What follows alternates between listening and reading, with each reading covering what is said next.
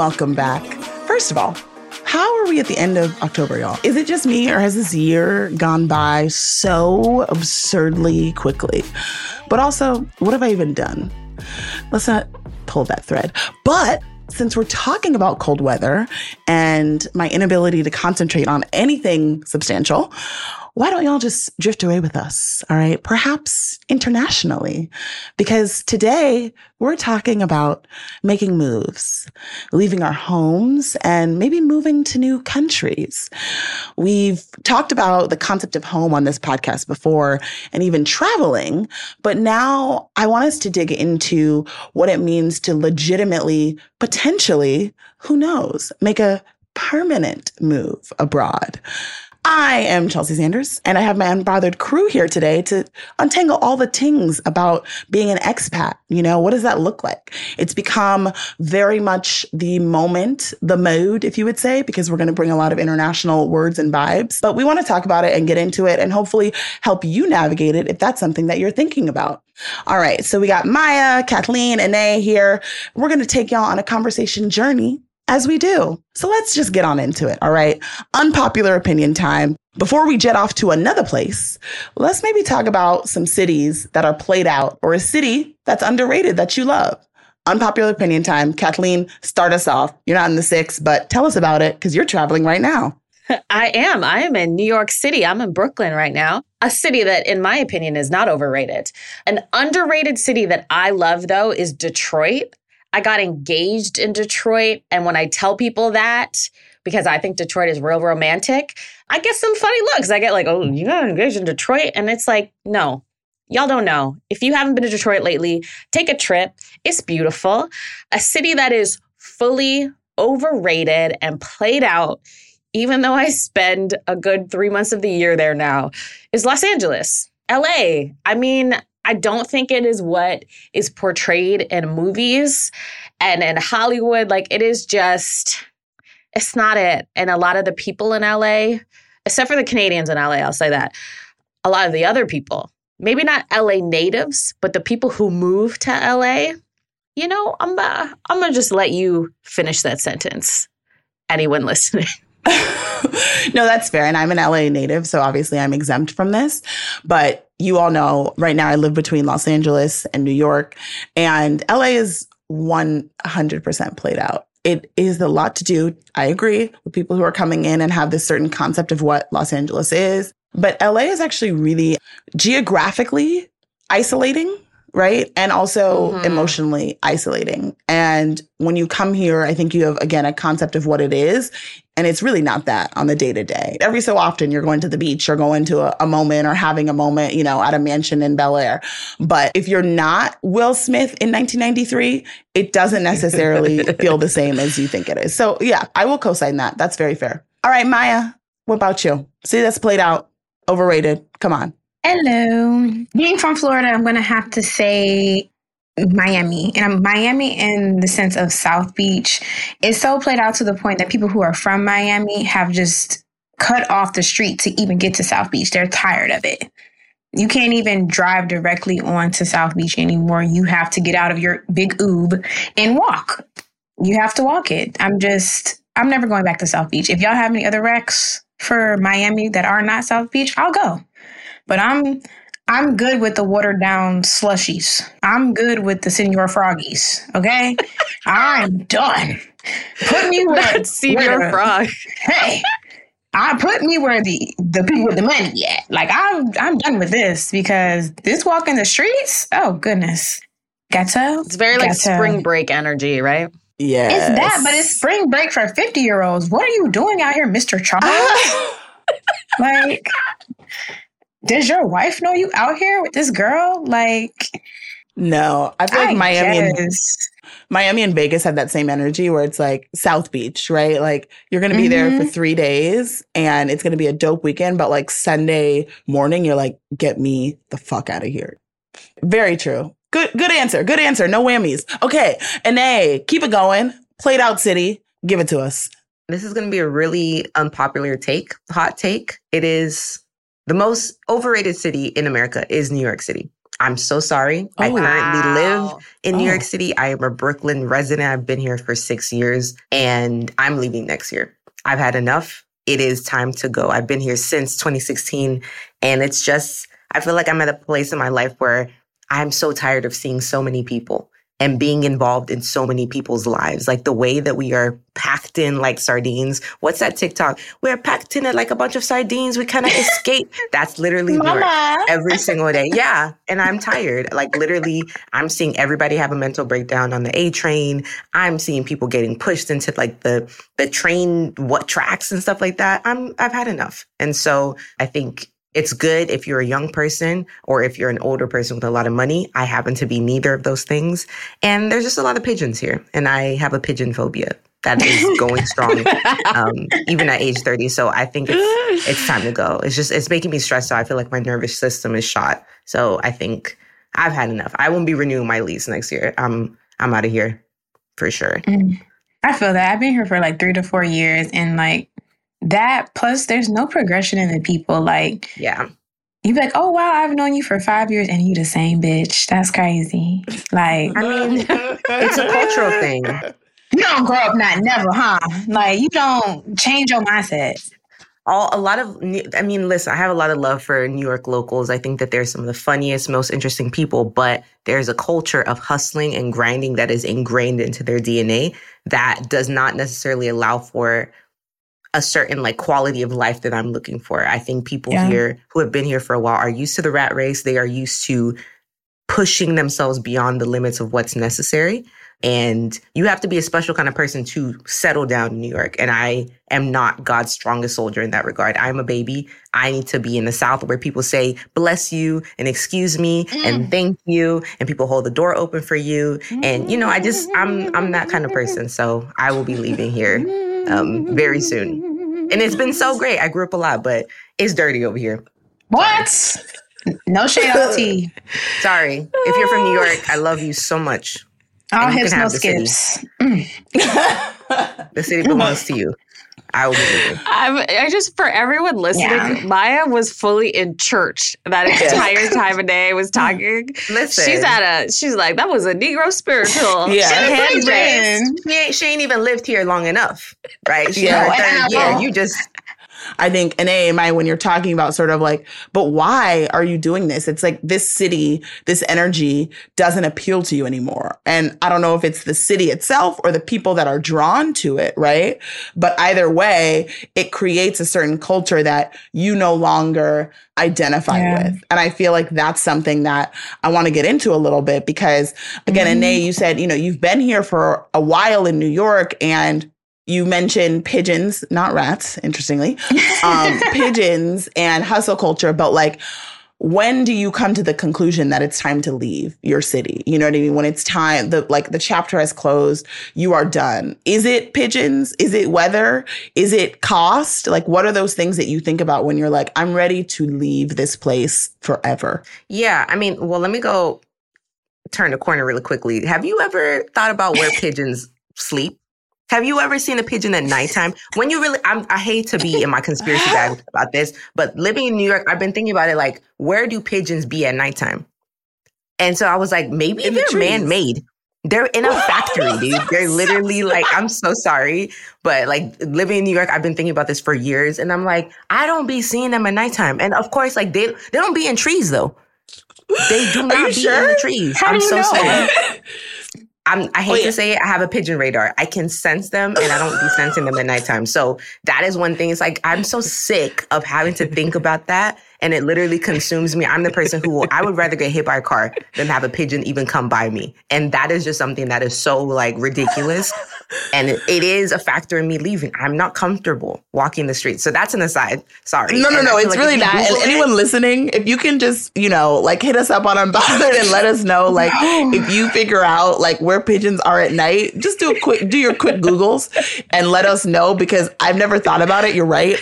I mean, I think we all are like, what are baby pigeons? pigeons. We never seen those, but I've never Don't thought even about like Google it. Don't even pigeons after dark. It is nightmare fuel. I've done it before. I swear so that's pigeons that's after whatever. dark. Jordan Peele's new film got done. I put in where are pigeons and at night just came up. So people want to know. I'm telling you. What does it say? All right. It says pigeons look for shelter.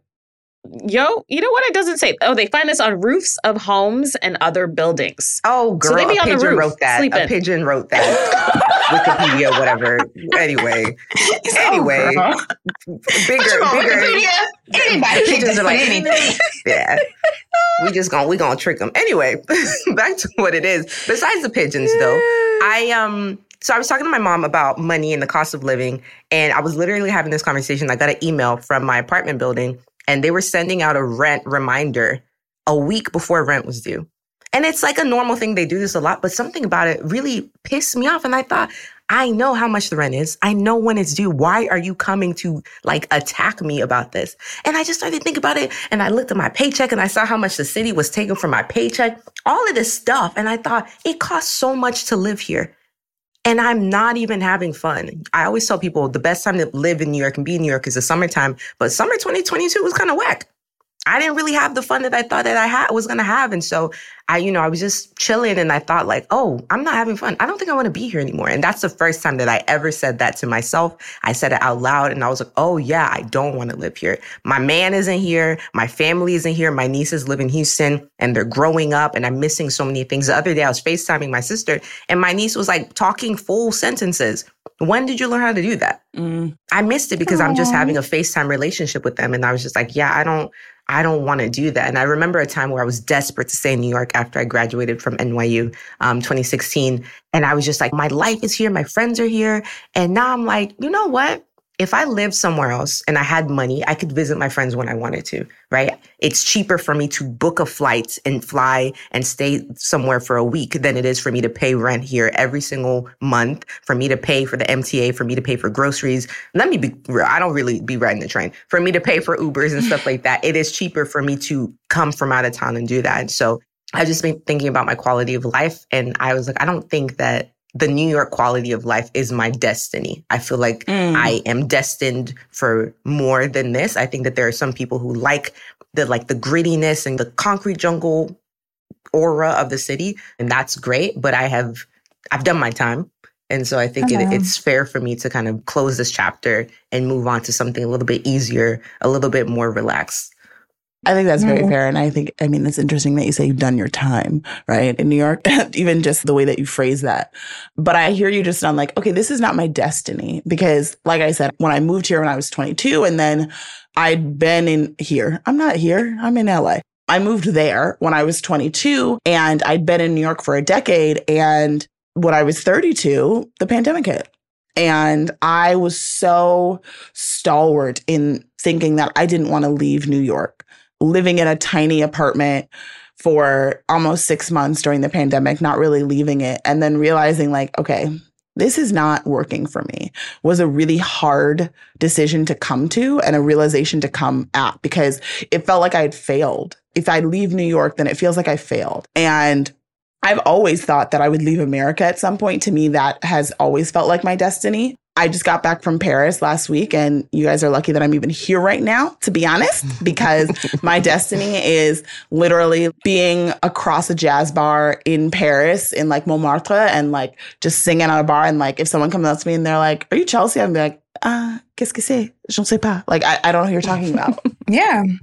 I think, kids, this is a reminder. If you're moving from home, maybe New York's not the first stop for you. Maybe we try a popular city close to home first.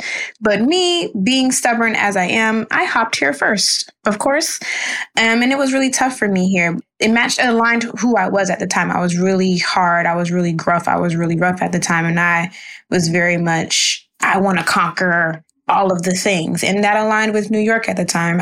If you ask me how my younger years were, they weren't that bad. My older years, not that old, 27. I'm like, unnecessary traumas, unnecessary difficulty here. Why do I have to do all this to get a package? Why do I have to do all this to get groceries, go to the store when I was just in Florida and I could I'm Uber myself everywhere. I'm outside with it. You know, it's just, you want an easier life. And it's like Tanae's point, if you want that easier life, you got to have the big bag, especially to live in a big city. Oh, yeah, you absolutely do. But you just got back from Bali also, right? Yeah, that's what I was going to say. I was like, that was my vacation point. I had to go. I had to just hop on a little plane to take myself on a vacation. And once I'm financially 110%, you know, stable or where I want to be, I'm out of here. I am completely out of America. Bye-bye, arrivederci, see you never again. Mama, I'll send you a postcard. Because, you know, I don't really know if this country is all the way for me. So I got to explore the world. My biggest fear, honestly, though, with the traveling is the language barrier. I don't want to put myself in situations where I'm not understanding what's going on because there's a miscommunication between me and another person. I feel like that's kind of unsafe for me. And when I recently traveled to Bali, thankfully, they did speak a lot of English over there. So it wasn't that bad. The only thing is just knowing the cultures over there and what you need to have when you get over there. So for me to get over there, I had to go through Vietnam. You need a visa. Don't let the internet tell you you don't. You need a visa. If you don't, they will deport you back to where you came from, and it's going to be up for you, and you will not get no money back. So, you know, that scares me. But once I got over there, the most peaceful place. Time wasn't a thing. If it rained, it was, I call them pretty rains. It was so peaceful. Got massages every day. The food was inexpensive. Like, I just had a great time. I didn't have to think about anything. And that's what, moving forward, that's what I want. I want to move to a place where thinking about life does not cause me a brain aneurysm. Yeah, that's certainly not America. At least not America right now. Right. Yeah. And okay, Kathleen, as someone who is not American, a resident, a Canadian, have you ever thought about... You got to let her say it. Oh, yeah. I'm Canadian. Go ahead. Oh, yeah, I'm Canadian, everyone. Yes, if you have not... American peasants. Yeah, truly. If you have not been tuned into the last 40 episodes, newsflash, Kathleen is Canadian. But have you ever thought about leaving Canada? Yeah, all the time. It's so interesting because, you know, as we're talking about travel and we're talking about moving, so much of what Maya and Anae are saying has nothing to do with work. And it's the opposite. It's about ease. And I think the time I've spent so far in my life thinking about moving, it has been work related. It's been, especially in the media industry in Canada and in Toronto specifically, it's full of people who have outgrown the city and are kind of bigger than what the city and that industry has to offer. So for a really long time, and this mentality has shifted, but for a really long time, the goal is, if you are a Canadian in a certain industry, especially the entertainment industry or the media industry, your goal is to move to America because that's where the jobs are. That's where the work is. And that's where the quote unquote dream is. And so, especially if you're Black, because those industries are even more white in Canada. And so I always dreamed of moving to New York. That was always my dream. And then I did an internship there and it kind of broke me. I was only there for 6 months, but it kind of broke me in the ways that Anae said. Like, I love hustling. I'm a Capricorn. I will work myself to death. But there it was like super cutthroat and hustling in ways that I didn't feel comfortable with. And I was just like, maybe this isn't for me in this way. And now I think that idea of the American dream of I'm going to move to America for this big job or whatever, I do think that has shifted in the past few years. And it is not, hey, I'm going to move to America for this great life, especially if you're a Black person anymore. But I think that everyone, you know, jokes about moving to Canada for those same things, to be like, oh, if America's racist, I'm going to move to Canada. The racist bullshit still exists in Toronto and in Canada. And I just feel like it's tough, honestly. I've never thought about moving overseas in the same way that I've thought of America and Canada or various places within North America to move to. And I think that is what the shift is now. We are trying to leave these places that have burnt us out. I think we're just all burnt out from cities. And yeah, I don't know. I spend 4 months of the year in LA now, but I still say that I'll never move there. And I think that Toronto will probably be my home base forever. But with cost of living in cities, especially North American cities, I think we're all thinking about what does our lives look like if we have to leave our homes and try a different way of life, like that kind of soft baby girl life where someone opens doors like Anae was talking about. Like, what does that really look like? And can we still do all the things that we want to and do that? I feel like that is like the collective thought right now. Yes, because when I tell you, I paid for maybe one meal in Paris, all right? Like literally, the number of people who are like, yes, no, I got it. Literally, I was like, wow, this is amazing. I would literally never pay for anything here. And obviously, you know, we're talking about specific vacations, right? Which are very different than living in a city, right? And deciding to pay taxes there, right? Deciding to live there on a daily basis, like all of those things. Do they have taxes anywhere else? No. Yes, of course they do. Yeah, but they're not crazy. Never mind. Redact that question. But I think it's also thinking about, to your point, like, what does it look like to live somewhere, not just to travel there? What would it look like to live in Bali or France, you know, or Mexico? Like, what does that look like for us as Black women, right, Kathleen? Because you mentioned, like, in Canada or abroad, like, there's still racism. There is. And for Black women to travel or to live abroad, it looks very different. Even if you have a family or you're solo, those are considerations that I think we have to think about in a different way. And I think those are the things that when I'm thinking about, like, okay, like, what would it look like 5 years from now to not live in America? Like, we have to be thinking about those specific situations of language barriers or someone trying to touch your hair. You know what I mean? Even those like small things to big things. Like, what does that look like for us to live abroad as Black women? Yeah, I mean, this is a topic we've been talking about a lot, and there's a piece coming written by a freelancer about this exact thing. She moved to Europe and talked to other Black women who moved to Europe, and so many of them had these really positive experiences. But you know, we have a UK edition. We have an incredible UK editor. Her name is L'Oreal, and she's like, when she hears, oh, Black women moved to Europe and everything's so much better, she's like, I'm sorry, where? What? And so it's so interesting. But to me, I think it's a bit of a grass is greener situation. And I think when you're raised in an environment where there's hustle or oppression, you don't choose yourself, especially as Black women, right? Even if that city that they're moving to or that country that they're moving to still has racism or oppression or misogyny war, like all of these places still have, I think it's a different mindset. I think that you are choosing joy. And I think that's why so many people who move out of America end up finding that. You know, you hear of the stories of James Baldwin or Nina Simone going to Paris and having that incredible experience versus in America, Josephine Baker did the same thing. But that to me speaks to the mindset.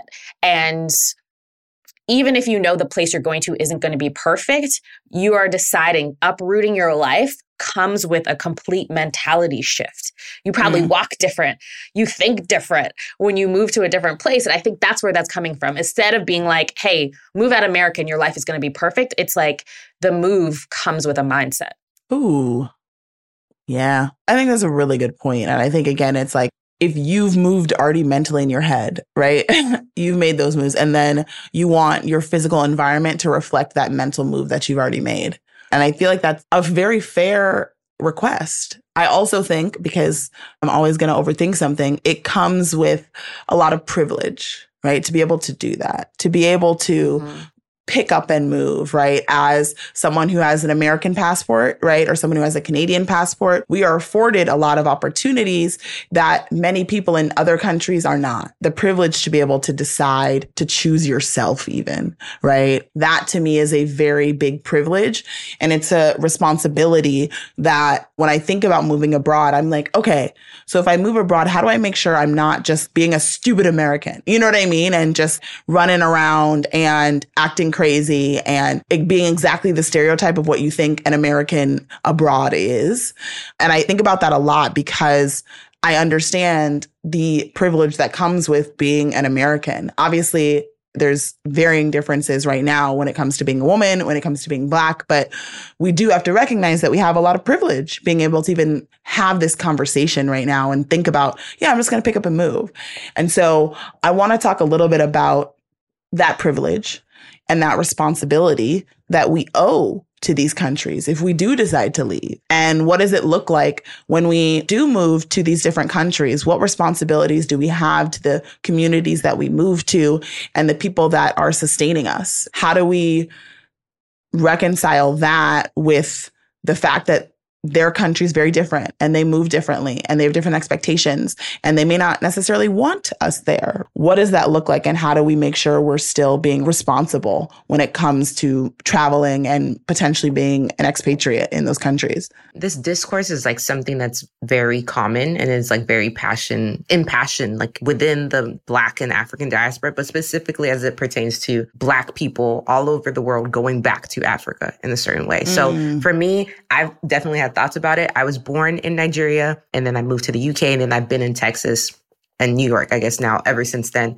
And at some point I was like, oh, I do think I would want to go back to Africa. I do think that there is a point in my life where I would want to settle down there. But then I started thinking about why am I doing that? Why am I doing that? What is the thing that is making me specifically be like, oh yes, I have what it takes to go back home. And even when I say go back home, it's not Nigeria. Like I don't want to go live in Nigeria. Like have you heard the news? Like, no, we're good. But I was like, I could go to Senegal. I could definitely live in Senegal. I could definitely live in maybe a part of Rwanda. I could go to, I could eat some questionable jollof like that. I could go to Ghana. Oh, wow. It's nothing, right? Rice is only one part of the culture there. Like, it's very similar. I've been having those thoughts. But then on the other side of it, I'm like, what is separating me from like other expats who want to go and be in these communities? And so I see how the culture of going back to Africa during this December, it's called Dirty December. You go from like maybe mid-December to mid-January, and it's just a time of celebration. People are partying. People are going to the club until 6 a.m. People are going to music concerts and weddings and all of this stuff. And it's so fun and it looks amazing, right? And people are so excited and planned for this literally months or even years in advance. But then when the party's over, they just go back home, right? The reality is that there's a lot of stuff going on in these countries and in these communities that people from the outside have no idea about. Even if you're kind of connected to African Twitter, even if you know some African TikTokers or whatever, you will never know the reality unless you are there and you're on the ground, right? You're going for the party and you love the Nigerian weddings and you love the Asoebi, which is like the lace and everyone having the same material and going to weddings and head ties and stuff like that. But when it comes to NSARS, when it comes to the election, when it comes to police brutality, you don't have anything to say because you're not tapped into that community. And so it's really difficult, because I don't want to be a party pooper and be like, you can't go back to Nigeria. You can't move there if you, whatever. Specifically for people who are like Black American people. If you want to go to Africa, absolutely you should go. I always encourage people, if you know where your ancestors came from, definitely go back. Even if you don't know, definitely go back. Africa is for you. That is your right to go. However, we need to be very serious about the intention of kind of packing up your things and going back and planning yourself and plopping yourself into these spaces when you don't know anything about the community. You don't know what's going on the ground. So you have a home there. It is your home. It is your right. Slavery and colonialism took that from you. So you have a right to be in Africa and to experience African culture, but you can't really claim it as home without being intentional about it. If you want to be an expat in Africa, you have to be so intentional. You have to educate yourself. You have to research. You have to build community so that you're not just another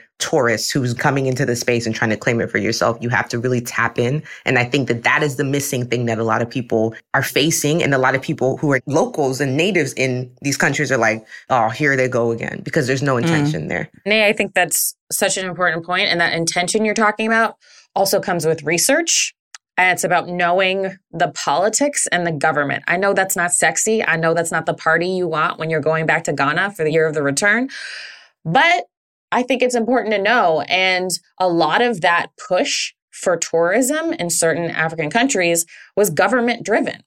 And I know like my family who lives there were like rolling their eyes at people who are just going to come, do their thing, leave, and aren't really about it. Aren't really about the community, as Anae said. But when you think about that push being government driven, And the government specifically in Ghana is very anti-LGBTQ plus right now.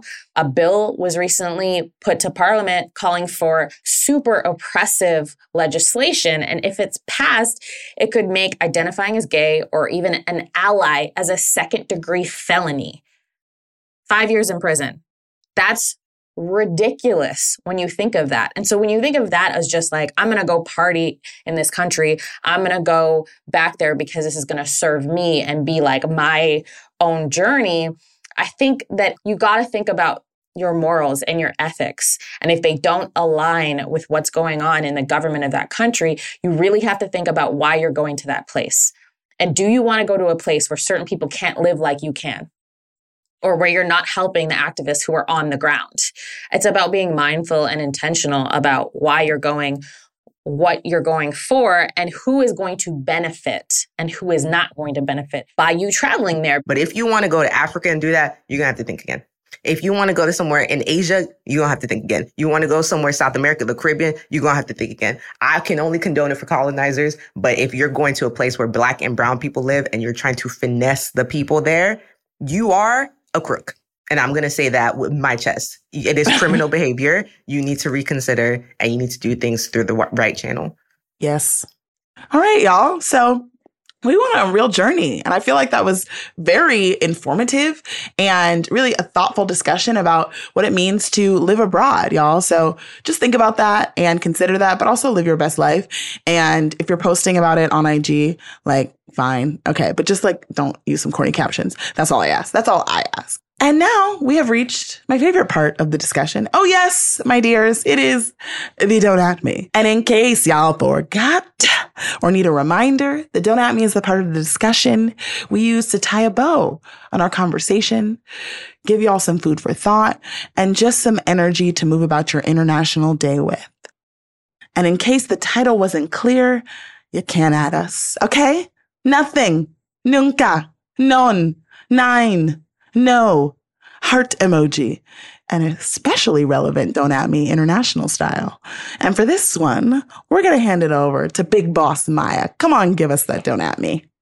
What's up, y'all? We've already hit on so many topics, but the biggest one I know we keep touching on is doing your research. I'm not talking about of the country. Do some research on yourself. Because as we spoke about earlier, the place that you land is really determined by who you are. If you know you want to be a rock'em sock'em robot, maybe New York is for you. But if you want to be a pretty, pretty princess, pick somewhere cute. I heard Houston got their doors open a little bit. Shout out to an AA. You know what I'm saying? Do some research on yourself. If your mental health is a big time for you, once again, LA, New York, probably not for you. Maybe you need to go some secluded place in Florida where the water's blue and the drinks are spicy, you know? Make sure the place that you land is for you. If that place is outside of your nation's borders, do big time research and visit the place. I reiterate, visit the place. Because I don't know how many times I hear people say, well, I'm going to move to fill in the blank. They get there and they hated it. Now they live there. You're stuck, baby. You can't come back. No backseas. So do some research, experiment, and that takes part in stepping outside of the box. And so if you a girly who's a little shooken up and shaken, don't go nowhere. Stay home. Maybe try rearranging what your life looks like where you are and actually change the places that you go in your city where you live. Because travel doesn't have to be international. It doesn't have to be from state to state.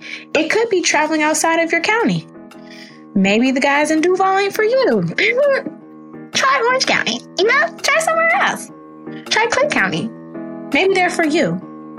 So traveling doesn't have to be far and wide. It can be in your backyard. But most importantly, tap in with yourself and tap in with the world because it's big, wide, and out there for you. I'm out. And don't at me. Welcome back to season 5 of the Go Off Sis podcast, brought to you by Target, our partner this summer as we celebrate Black joy. This season, we've been reminding you what it means to be that girl, and you know we're not about to stop now. So whether you're in class, the boardroom, or working remotely beachside, I see you, friend. Target has everything you'll need for a summer full of Black joy. To learn more about how Target is investing in our community, head over to target.com/blackbeyondmeasure. All right, so Chelsea had to step, so it's your girl Kathleen with Anae and Maya for this interview, and we thought we would bring in someone very special who knows all about travel, entrepreneurship, and international real estate. She went from working a 9-to-5 in a tech company to turning her passion for travel into an 8-figure business. 8-figure business. Okay, cha-ching. We're so proud of her. She is the founder and CEO of Lux Tribes, a travel, service, and community which provides authentic, stress-free bucket list experiences to travelers. And she's also the CEO of ReadyHub, a software solutions company and marketplace designed for independent beauty professionals to market their services and manage their appointments. Okay, we love a schedule. She has lived all over the world, US, Nigeria, South Africa, England, Thailand, Bali, Peru, Dubai, and like myself, she was born in Canada. Canadians stand up. She has also traveled the world while building businesses with no borders. Please welcome travel influencer, the boss, Chitty Ashley. Oh, thank you guys so much. That was a fantastic introduction. Hello. Nice to meet you. We got to roll out the red carpet a bit here at Go Off Sis. So you're an entrepreneur, you're an influencer, as I mentioned. You have this strong following on YouTube, Instagram, and beyond. And you really led us into your life and your travels. So we want the listeners to know all about who Chitty Ashley is. So tell us more about you and your business. Yeah, of course. First of all, I'm super excited to be here. And I traveler at heart, and really everything, my journey started from travel. And so that's really how I've been able to grow my businesses and now transition into the tech space, but really started from solo traveling and really just kind of wanting to get out there, see the world, and do it on my own terms. And so that's what I did. I packed up my things. I was originally working in New York. I was working at a tech startup, and I watched a YouTube video, actually. I watched a video about Bali, and I was like, oh my God, I could see myself living there. So I packed up my stuff in 2 weeks and didn't tell anyone I was moving. And I literally moved to Bali and started my business. And the journey has been so crazy from there. So I was in Bali. I lived there for a few months. I hopped around Thailand, Cambodia, Peru while building my business. And then I decided to kind of make Bali a little bit of a base. So I built a house there, which was completed last year. And then I was like, okay, well, what's the next step for me? And so I actually live in Dubai now. And I moved to Dubai in January this year after building the house. And so I'm here now really focusing on work, focusing on really creating systems in my business a little bit more, working on ReadyHub, which is a whole other beast when you're in the tech space, a bigger network that you need. And so that's something that I'm working on right now. So yeah, going from traveling, working on Lux Tribes, and now working with ReadyHub. Wow, that's a lot. You sound booked and busy, but it takes a lot, I think, for somebody to just up and move to all the different countries that you have. So, today on the show, we're talking about Black expats and the rise of Black people moving abroad, especially during COVID. And we're digging into some of the reasons why someone might want to move to another country and what it's like, especially as Black women while we're traveling. So let's talk about your journey. You were traveling as a hobby, as you said, you've turned it now into a career. But let's go back to the first moment where you were like, all right, I gotta go, sis, I gotta pack up and I gotta leave. So talk about that first moment where you're like, I gotta get out of here and move abroad.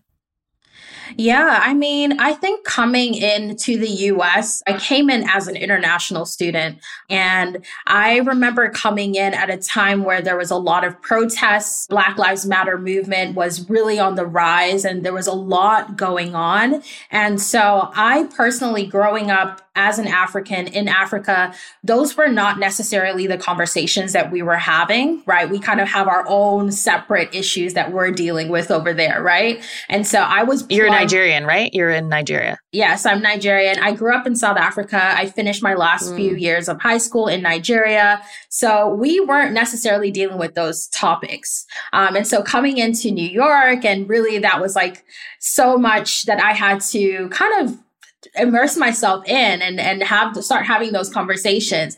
And it was a lot, it was really a lot. And so going through college, and I just started feeling like, damn, we're having these same conversations over and over again, year after year, whether it's school shootings, whether it's, injustices with the police. And I kind of felt like this was like a never ending cycle. So I remember at some point I was just like, you know what, like I can't do it. And then it was the Trump thing as well. So I really got to a point where I was like, I can't take this on anymore. I just started feeling this burden on myself. And just the weight. And I was just like, this is not for me, So that was one of the things that kind of made me realize maybe America is not the space that I wanted to be in. I loved the people. I loved the food. I loved everything else. But I just felt a weight of everything going on in politics and so on, just weighing down on me. So that was one thing. And so at that point, when I really started exploring travel and getting out of the country, listen, I used to spring break, I would be in Peru, I would be in Thailand, I would be out the country. I took any opportunity I could to just get out there. And also I just had a little bit of a fear of what lies ahead after college, like the dreaded 9 to 5 and working till you retire. So I was like, let me travel as much as I can before that life comes for me. And, I graduated, started working, and I just I wasn't feeling that lust, I wasn't feeling that excitement in my day to day. And I was like, yeah, it's time to go. I can't do this anymore. So I remember the first few months that I was in Bali right after I moved, I did not watch any news. I tuned out completely. I just wanted a clear space, a clear mind to just live life and be free and be me. And a lot of people ask, what is it like being a Black woman in Bali and traveling? And do you feel uncomfortable? I was like, listen, I felt more myself in those few months than I did all through when I was in New York. I just felt free. I felt I could be myself and own my own story and create my own world. And it was amazing. So really just a combination of things, just being ready to kind of not have to deal with the burden of American society in that sense.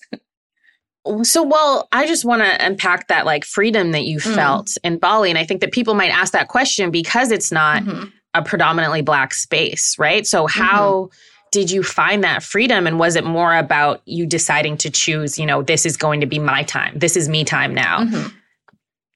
Yeah, I mean, it's a combination of things because I think we have this idea that the world outside of our bubbles is so scary. And you come to find out it's really not. There's people out there that are so just beautiful and they want to kind of befriend you. They want to, people I find are genuinely very good, and so I never had people looking at me in a certain way. And maybe also that's part of me just in being myself and having my own confidence to say, like, even if they're looking, it's not going to faze me, right? So half of that is me just saying, like, I'm here for my peace and I'm going to have peace and I'm going to create my bubble here. But I've also found that people, as I traveled, were so good to me and I made so many friends. And a lot of local friends that I made. So we kind of have to also step away from the preconceived notions that we have of different places, especially when you have a lot of people that tell you like, oh, I had this bad experience here. And I'm like, listen, I'm going to find out for myself. I don't want to know what anyone else says. I want to see for myself what it's like because I've genuinely found most of the places I've been to be very welcoming. And that was the same for Bali. So when you were moving around, you were talking about how, when you came from Africa, you were in South Africa, when you came from Nigeria, you came to the States, there was a kind of a cultural shift in the sense of like the conversations that were going on. Just the space was a totally different space. Once you started traveling as an adult, were there other things that you learned, like when you were in Bali, like now that you're in Dubai, that you're like, oh, this is very different. And you have to kind of like put aside your Nigerianness and your Canadianness, if that's a word. Sorry to Canada. Shout out to Canada. But put those things aside so that you can kind of assimilate or you can kind of get accustomed to the culture, because I'm sure that it's very different in a lot of ways. There's similarities, but I'm sure that Bali is obviously not Nigeria. Dubai is obviously not the States. Yeah. I mean, I think you'll come to find out that regardless of, whether you're African, Black American, whatever Black you are, people just see you as Black, right? Yeah. And so people will naturally have whatever they have in their minds about you and how you behave or what their stereotypes or expectations are.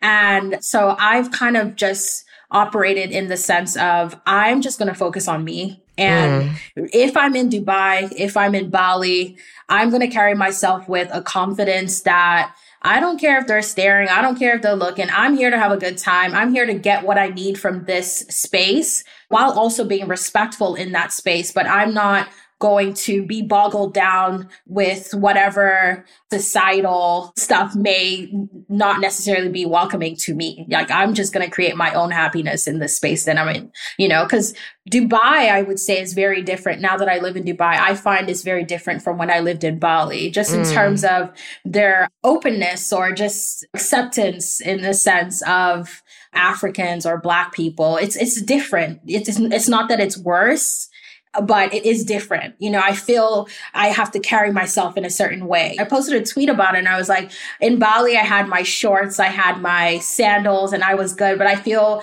a bigger sense of responsibility to kind of look apart, when I'm in Dubai, and just hold myself in a certain part. Otherwise, I kind of feel like people might judge me in different ways. So different places, I tweak myself a little bit, but for the most part, I try to stay true to who I am.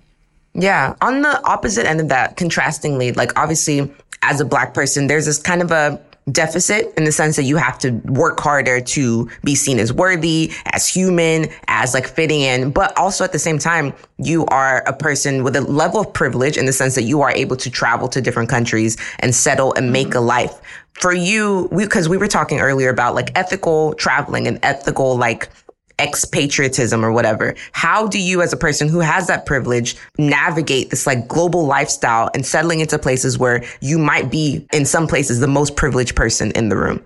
Right. Yeah. I mean, that is a big conversation now. And even in building a house in Bali, you have to think about these things, right? Where you're kind of the expat coming in and your dollars might be worth more, right? And you're taking on that position of privilege, right? So those are things that you absolutely have to think about. So I see this, it's two-sided, right? There's the one side where it's up to the individual, and then it's the other side where it's up to the government. So me as an individual, for example, when I go into spaces, if I go to Bali, Thailand, I really immerse myself in the local culture, right? I want to get to know the locals. I want to make friends. I want to learn the language and just kind of feel as much as I can as part of that society rather than feeling like an outsider. So that's something that's important to me. So I've really built like a family in Bali. In Thailand, I lived on an elephant sanctuary for a while, and I really kind of felt like I was part of that society in that sense. That's why also I like to take my time in the places that I go to, right? And I like to create a base for myself. And then the other thing is being mindful of the local community. So for me, I try to, one, give back as much as I can. Even with, like, for example, when I built my house in Bali, every vendor that we used, down to our contractor, the furniture, it was all locally sourced and really working with the locals. We had to get permission from the local community before even building the house, right? Knowing who your neighbors are and making sure that your neighbors are aware of your plans, right? And that the community is accepting of that. That was a big thing. So we had to do that. We had to sit down. In Bali, they have like a banjar, the local banjar, who is kind of like the head of the community, right? In that area. So we had to sit down with them and make sure that we showed them, this is our plan. This is my plan to build a house. This is what the house will look like. This is my plan to also give back. So every month I'm paying fees to the local community that go towards security for the area and just improvement of the area, things like that. So not just kind of setting yourself up and being oblivious to what's going on around you, but also just trying to be a little bit more aware. And then as an individual, sometimes I feel like we feel the need to take on so much of a burden. Sometimes you can't as well, right? And there's things that you can do, right, when you're coming into a new country. But for the most part, you're also just an individual. You're coming in to also find your peace and your space. And then there's things that the government does. So one thing I really like, for example, with Bali, is that while you can, as a foreigner, buy land and your dollars might stretch further, you don't necessarily have full ownership of that land, right? So you can lease the land from the local community for X number of years, but they've created a system where the locals are still the ones with that ownership, right? Because imagine a world or a Bali where foreigners come in and buy up everything. And now Bali has kind of turned into like a second Western society, right? Yeah. So the government does also have its role to play in creating measures where expats can't take advantage, especially expats that might be coming from the Western world. Dang, you shut it down. And we Listen, very thorough. She shut it down. She's like, yeah, they're not going to they're not letting anybody come in and take anything from them. That you won't break their soul. Okay.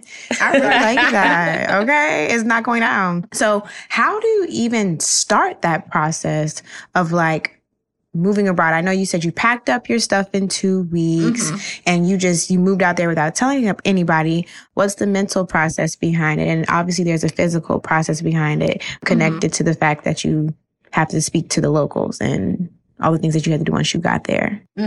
Before moving, there are definitely things that you have to do. So the first thing I did, I renegotiated my contract at the time with my job. And I feel like that's much easier for people nowadays, and remote work is thriving. Back then, remote work wasn't as hot as it is now, right? So people who are looking to move abroad have that advantage of saying, hey, I did it for 2 years during COVID. I'm very capable of working remotely and being accountable whether I'm here or I'm overseas, right? So we can have those conversations openly with our bosses. And that's what I did. I was so nervous and I was so scared to kind of tell my boss, like, hey, listen, I want to move to Bali. And I remember I was like crying before because I was scared. I don't know what she was going to think, but I had it in my mind, like, with or without this job, I'm going, right?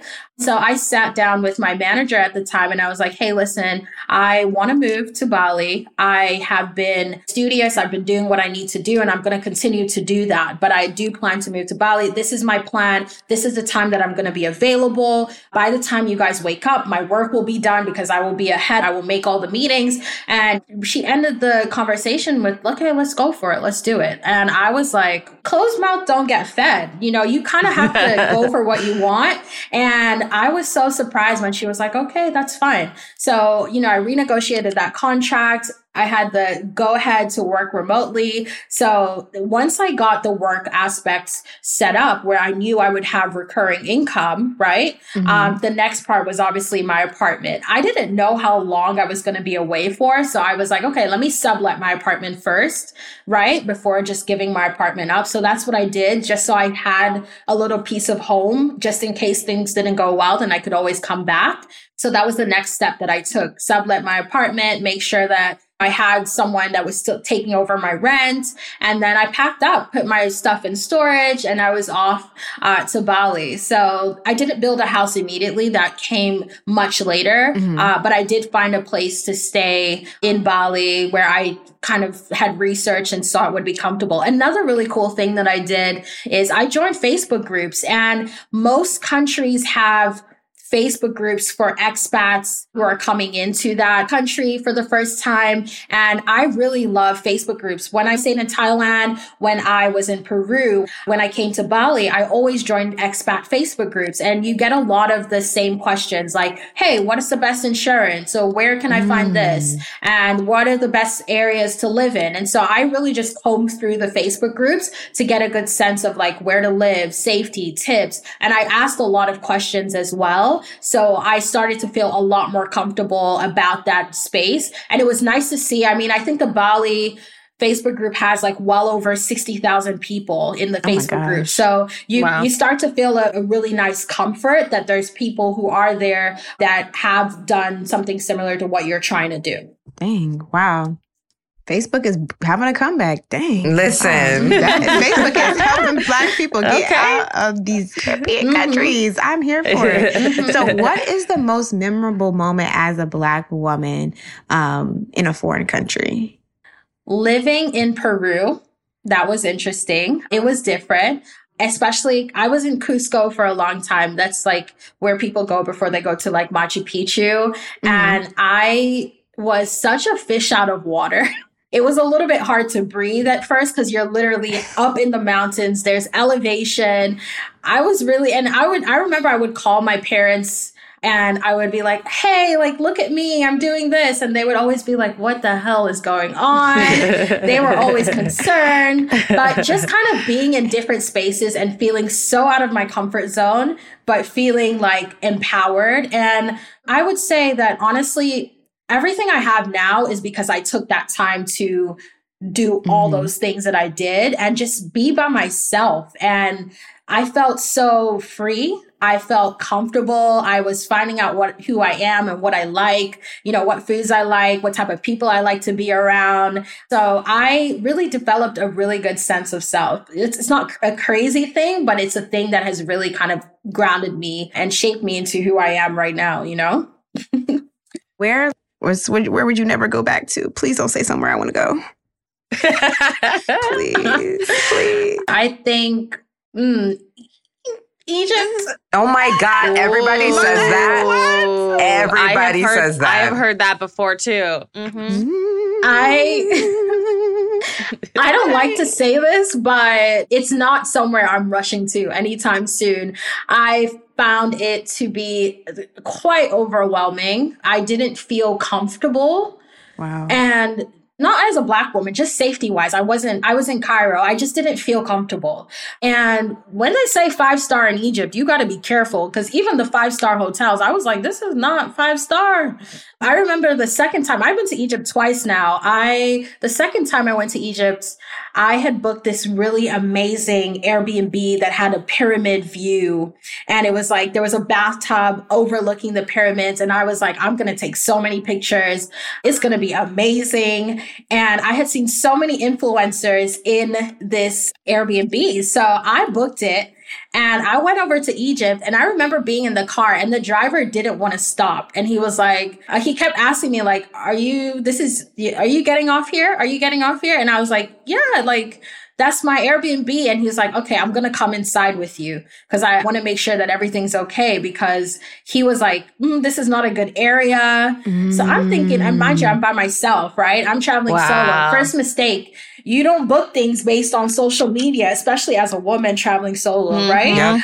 So I went ahead, we walked inside. This building, first of all, it looked dilapidated. It wasn't completed. It was literally like walking through a construction site. And we get up to the Airbnb. It had like 6 bolts on the door. And I was like, what is... Oh my God. I was like, what is going on? The building was like literally... It looked like a horror movie. I was so scared. I was like, I can't stay here. Even the driver was like, I'm not letting you stay here. Wow. So that was my... Shout out to that driver. Exactly. I know, right? Seems like a good person. They got a different Uber I over know, there. Right? I know. And he was like, listen, let's get you a hotel. So yeah, I had to leave with the quickness. And so, that for me was just a moment of like really... When you're traveling, you got to separate the Instagram versus reality and do what works for your safety first and foremost. So big lesson for me. But yeah, Egypt, it wasn't my favorite experience. I would go with a group. I would say if you're going to Egypt, go with friends, go with a group. I feel like you would have a more enriching experience and also spend a few days in Cairo and then get out of Cairo and explore other parts of Egypt like Aswan, Luxor, and so on. That was very diplomatic of you to describe it like that. It wasn't my favorite. I don't like that. Don't go there. You think America's ghetto? Listen, there's that specific space. So let's this is another because you're giving me advice because I'm tiptoeing into that, that era of my life where I'm outside for real. Mm-hmm. So let's get the 101 on the visas. Can you tell us, what are the proper visas we need to be in these other countries, work, buy property, say in Bali, Dubai, visas to even get there, traveling through other countries, things like that? Yeah, I mean, this is an important conversation. A lot of people don't think about it. And being that I own a travel company, I see it a lot where people are like, they think they can go somewhere and they really can't because they need a visa, right? So whenever you're thinking about where to travel, the first thing that you should be thinking about is, do I need a visa, right? And then if you're thinking about staying somewhere long-term, you really need to think about, do I need a visa? So if you're traveling somewhere as Americans and, if you're Canadian like me, you have passport privilege, right? Yeah. There is such a thing as passport privilege where your passport holds value and you can get into a lot more countries than maybe someone from a different country. And so that's important, where you have access to more spaces and you have more flexibility. So for example, if you're going to stay somewhere for a long period of time, you do need a visa. For me with Bali, you need like a social visa or a business visa. Depends on what type of work you're trying to do there. And there's so many different visa companies that will help you to set whatever you need up or apply and so on. And I found it to be a really easy process in Bali, in Thailand, in Dubai. A lot of people also, you can stay in a country for a prolonged period of time. Like, so for example, you can actually stay in Bali for 2 months at a time without a visa, right? Depending on what type of passport you hold. A lot of people don't know that. So you can actually purchase a visa on arrival and you can stay for 60 days. And then you can actually leave the country, let's say go to Singapore or Malaysia and then come back and get another 2 months. So a lot of people do it that way. But again, it depends on what is your purpose. That is for the purpose of tourism. If you're coming for fun. When I moved to Dubai, I came here for business. So the first thing I did was get a business visa. I registered one of my businesses here in Dubai. And through that, I was able to get a long-term visa here in Dubai. Another way that you can do that is a lot of countries now have remote work visas or just, visas for people who, let's say you have a job overseas, you're coming here and you're just going to live and work remotely. So that's really good. Countries like Portugal have that. I even think Barbados has that as well. Dubai has really amazing programs for remote workers as well. And then, of course, if you're investing, right? So if you're investing in a country, so for example, Dubai, I can get a visa here, a golden visa, if I purchase a property over a certain amount. I think it's like $500,000 and you get like a lifetime visa for that country. So different options available. And you really kind of have to talk with a visa agent or a visa company to help you explore what your options are. But if you're just going to visit, you can get a standard visa if the country requires it. I hope everybody was taking notes, writing that down, because that was some very important information about how to actually do this and to actually do it right. Chidi, you are an inspiration, and I hope everybody got their passports ready and they're going to book a trip after listening to this podcast. Thank you so much for being here. Before we close out, we want people to find you. So tell us where your socials are. Drop the handles. Where are you at? Oh, okay. If you want to find me, come over to @ChidiAshley on Instagram, YouTube, Facebook. You can find me online. You can also find my business online, Lux Tribes. We plan bucket list experiences all around the world. We have group trips that are catered to women of color who are looking to just reconnect, find a new travel crew that is really about travel and won't flake on you, right? So if you're looking for a good time, then definitely check out luxtribes.com. And you can also check out ReadyHub and the ReadyHub app. So yeah, that's how you can find me. And I'm really happy to be here. Thank you guys for inviting me. Thank you so much for being here. We're booking a trip. Maya, Aneg, Chels, we're coming. Let's go. That was kind of a drag. She said, if you want to go on a trip, actually, and not have people flake. Ooh, that was kind of a relief. The Go Off Sis podcast is a Refinery 29 original. It is produced by Rashad Isaac, Crystal Devone, Jordan Mason, and me, Chelsea Sanders. It's edited by Hanger Studios. My co-hosts today were Kathleen Newman-Bermang, Maya Carmichael, and Ineye Komanivo. Like what you heard and want some more? Head over to Spotify, iTunes, or wherever you listen to podcasts to catch up on all episodes. And don't forget to drop a review or leave a comment to let us know what you think. You can also find us where it all started, on Instagram, @R29Unbothered. Thanks for listening, and don't forget, it's okay to go off, sis. Money